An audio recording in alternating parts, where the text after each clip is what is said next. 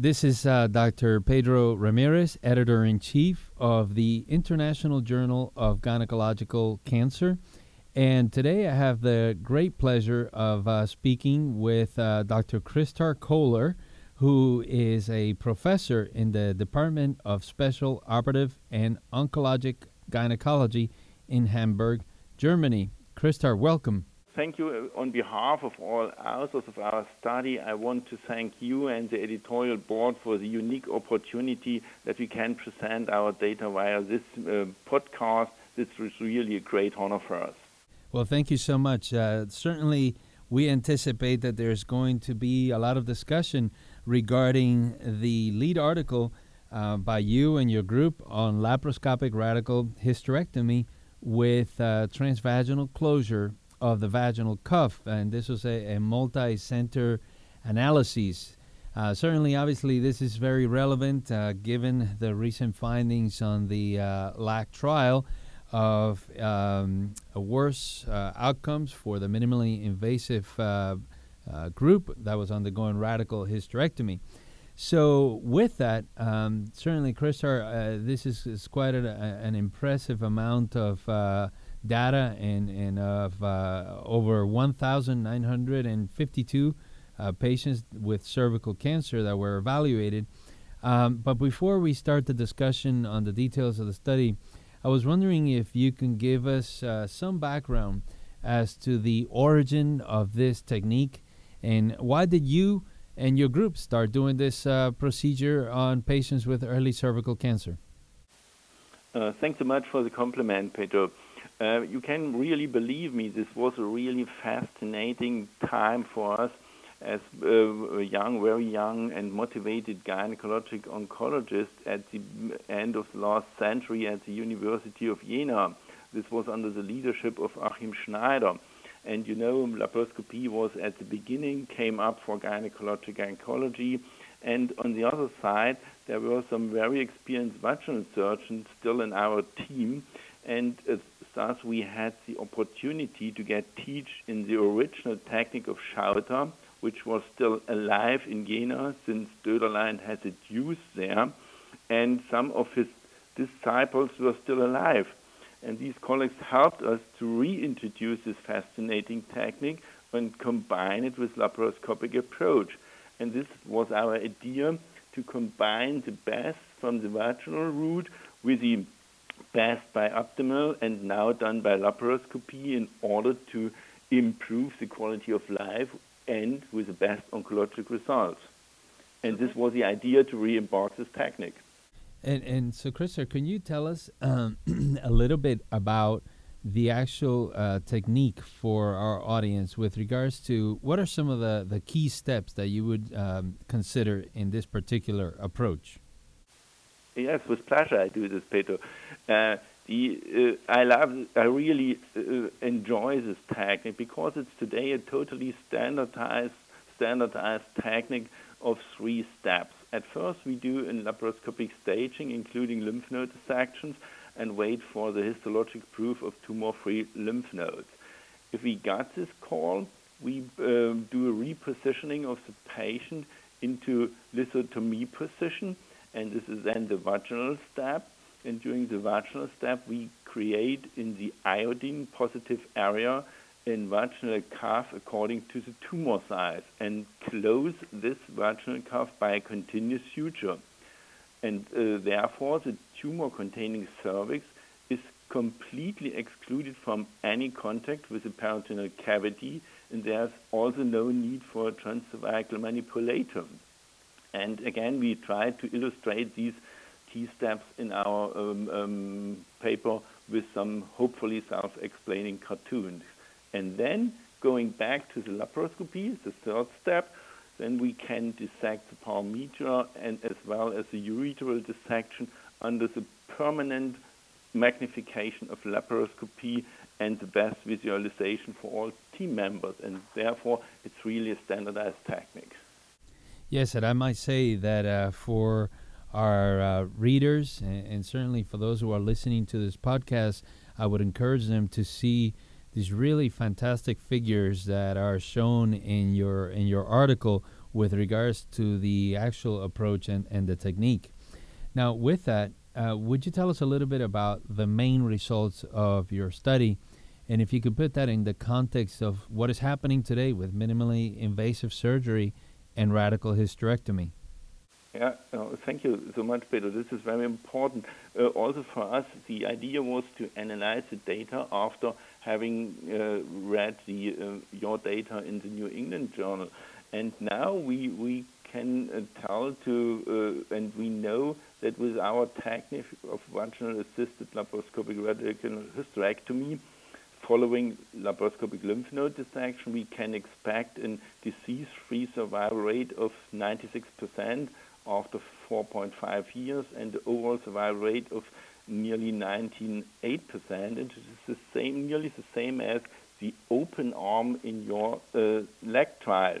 And we are strongly believe, according to our results, that minimal invasive radical hysterectomy for these women with early cervical cancer must not condemned or forbidden, considering the results of both trials. Of course, one is a randomized trial and ours is a retrospective study, but with a huge number. But again, coming back at the end, probably we will hopefully find a conclusion to design a new trial, maybe with this technique. Yes, and certainly I think that it's an important point and one that I want to return to with regards to feasibility of subsequent trials potentially looking at this technique. But one of the things that I was looking at, Christhardt, in the data was the element of local and regional recurrences. And one question that I had was, given that this approach will presumably decrease the risk of tumor spillage because you're not using the manipulator, why do you think was the reason for the fact that 50% of the recurrences were actually local regional recurrences in this group of patients? Yeah, I really agree with you, Pedro. This is still an ongoing problem, but local regional recurrences in patients with an histologic proven R0 resection are probably due to small tumor-containing lymph nodes or lymphatic vessels in the parametrial tissue, which is not resected and left behind. And this is always the same if you do independent from the approach. If you do it vaginal assisted or abdominal or total laparoscopic, probably there must be some tumor cells left, and they are the reason for a recurrence, a local regional recurrence, and the rate is totally the same in the abdominal route shown by Michael Höckel or in your study and in our study. And I think this is probably an ongoing problem, and we do not have any real good study ongoing about this issue to prove this hypothesis, where is the real problem for this local regional recurrence. But again, it's independent in the same range for all approaches. Great. And Christhardt, one of the things that you mentioned as it pertains to your approach, and one point that I think seems to differ from most standard practice is the issue of performing a frozen section on a full lymphadenectomy sample. And many pathologists are often not in favor of this approach. I had a few questions about this particular element. What do you think is the external validity of this approach? In other words, how do your pathologists do such a comprehensive evaluation of the lymph nodes and keeping it without substantial extension of the operative time? Yes, I expected a little bit this one of these questions, and I'm very happy that we can discuss this a little bit. We, from the early beginning, we tried to avoid that we combine routinely the radical hysterectomy with chemoradiation, which is described in the literature between 15 to 85% of all radical hysterectomies. And fortunately, one of the main factors for doing adjuvant chemoradiation is lymph node positivity. And therefore, from the very beginning of this approach, we try to persuade our pathologists to perform a frozen section on all lymph nodes that we harvested during the procedure. Of course, this was a discussion at the beginning, but finally we could really find an agreement with the pathologists at the University in Jena, at Charité in Berlin, and also here in Hamburg to do it, and we're still doing this procedure. But, and you are totally right, it must be proven that there's a validity of this approach, that we don't miss and have a very high rate of false negative nodes. We analyzed this during our period in Berlin, where we tried to find out how is the rate of false negative, that means micrometastasis in the lymph nodes that we have harvested. This was published by our radio-oncologist Simone Marnes in 2012, following more than 400 procedures, and we could demonstrate the lymph node positivity of 2.9% that we have missed during the frozen section. And it's exactly the same rate as we have now in our study, with around 3% lymph node positivity that we have missed and continued the radical hysterectomy.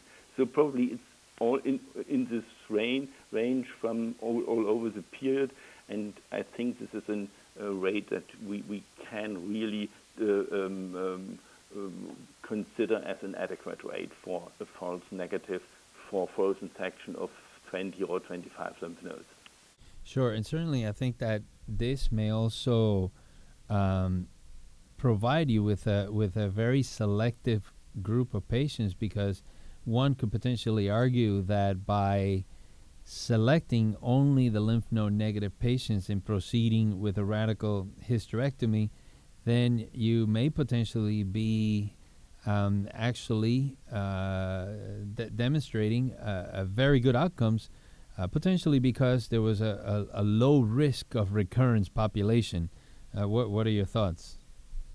Yes, indeed, Pedro, I totally agree with you. On the other side, we could reduce our rate of adjuvant chemoradiation around 11% compared to the LAG trial. And maybe this is in balance, maybe we have a better population. Okay, this can be only answered by a new randomized trial. But I totally agree, this is a lower risk population compared to others where you don't have the results or have more positive lymph nodes. I agree. So now, Christhardt, one of the things that I wanted to ask you was the issue of reproducibility of this technique and the impact of the learning curve for those who are not familiar with this approach. Can you tell us a little bit about how long does it take to learn this technique and to really get consistent results? Thank you, Pedro. I think this is a very important thing for distribution of this technique. And really, you can believe me from the bottom of my heart, and after having done all mistakes and failures of the traditional Schalter procedure with respect to urethral dissection and bladder dissection, I really think that the new technique is now very educational and reproducible. If you have opened and prepared all the anatomical spaces during the first laparoscopic part and then moved to the vaginal part, it's really rather easy to learn, even for those gynecologic oncologists who are not so familiar with transvaginal surgery.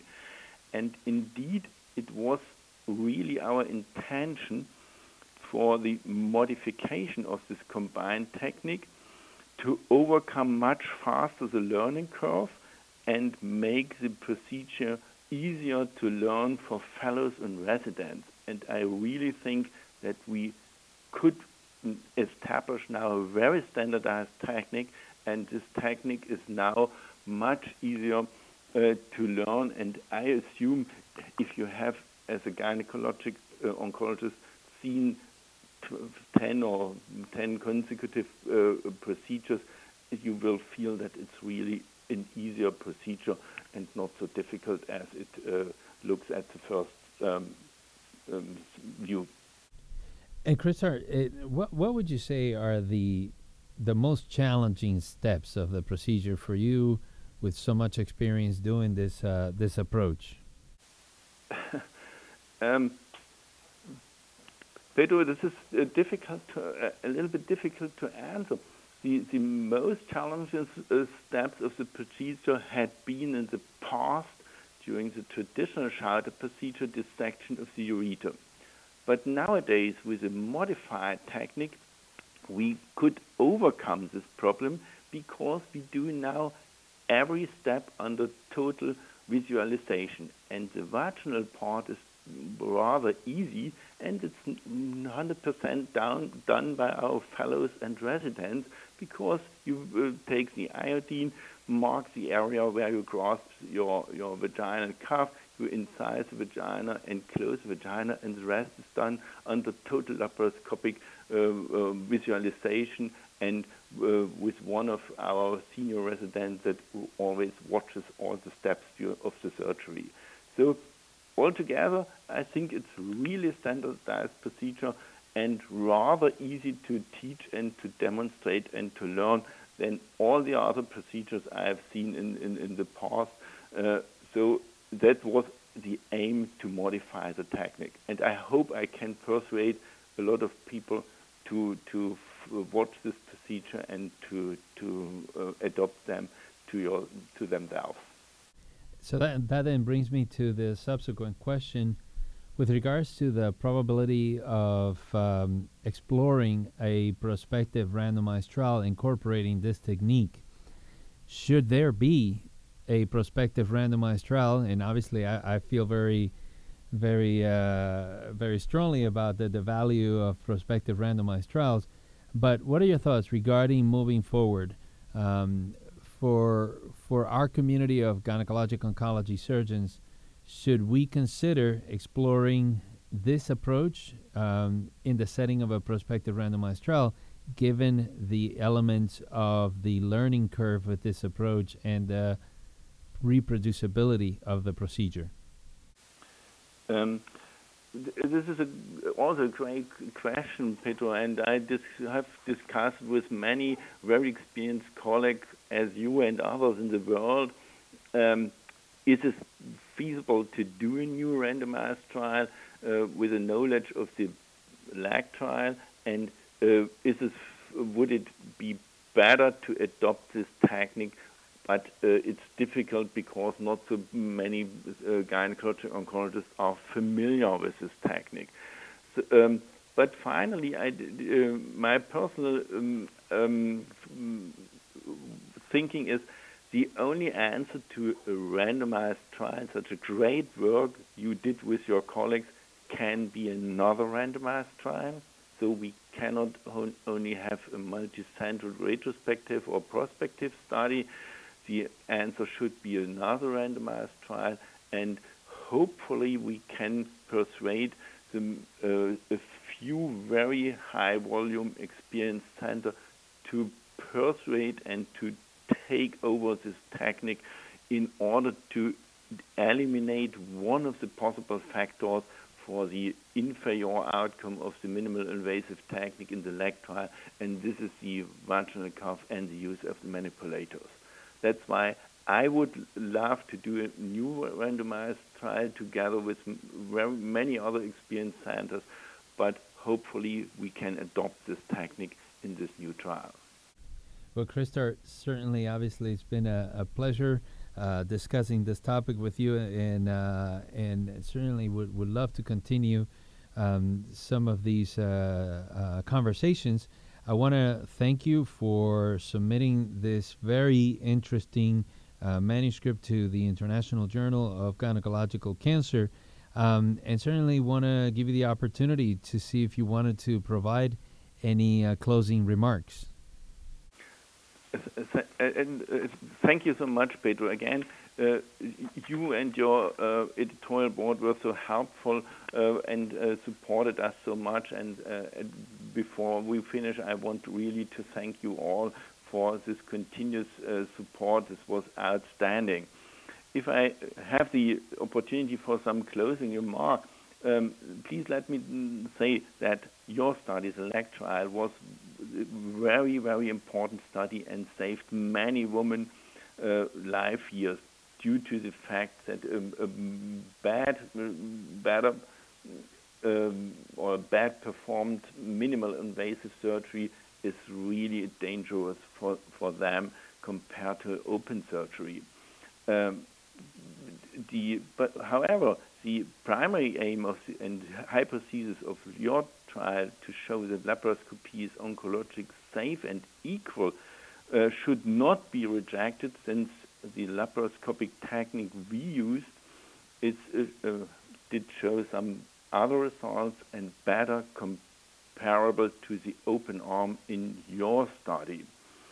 And again, with a long follow-up period of our cohort, more than 8 years, and no selection bias for laparoscopy or open surgery, we could demonstrate this low recurrence rate and a high survival rate in our cohort. And that really, we strongly believe that we should do a randomized trial respecting the basic principles of oncologic hygiene without using manipulator, without stretching the tumor, and hopefully we get some better results there. Well, thank you so much, Christhardt, once again, and it's been a pleasure. Thank you so much. It was a pleasure for me too, and thank you again for your great support.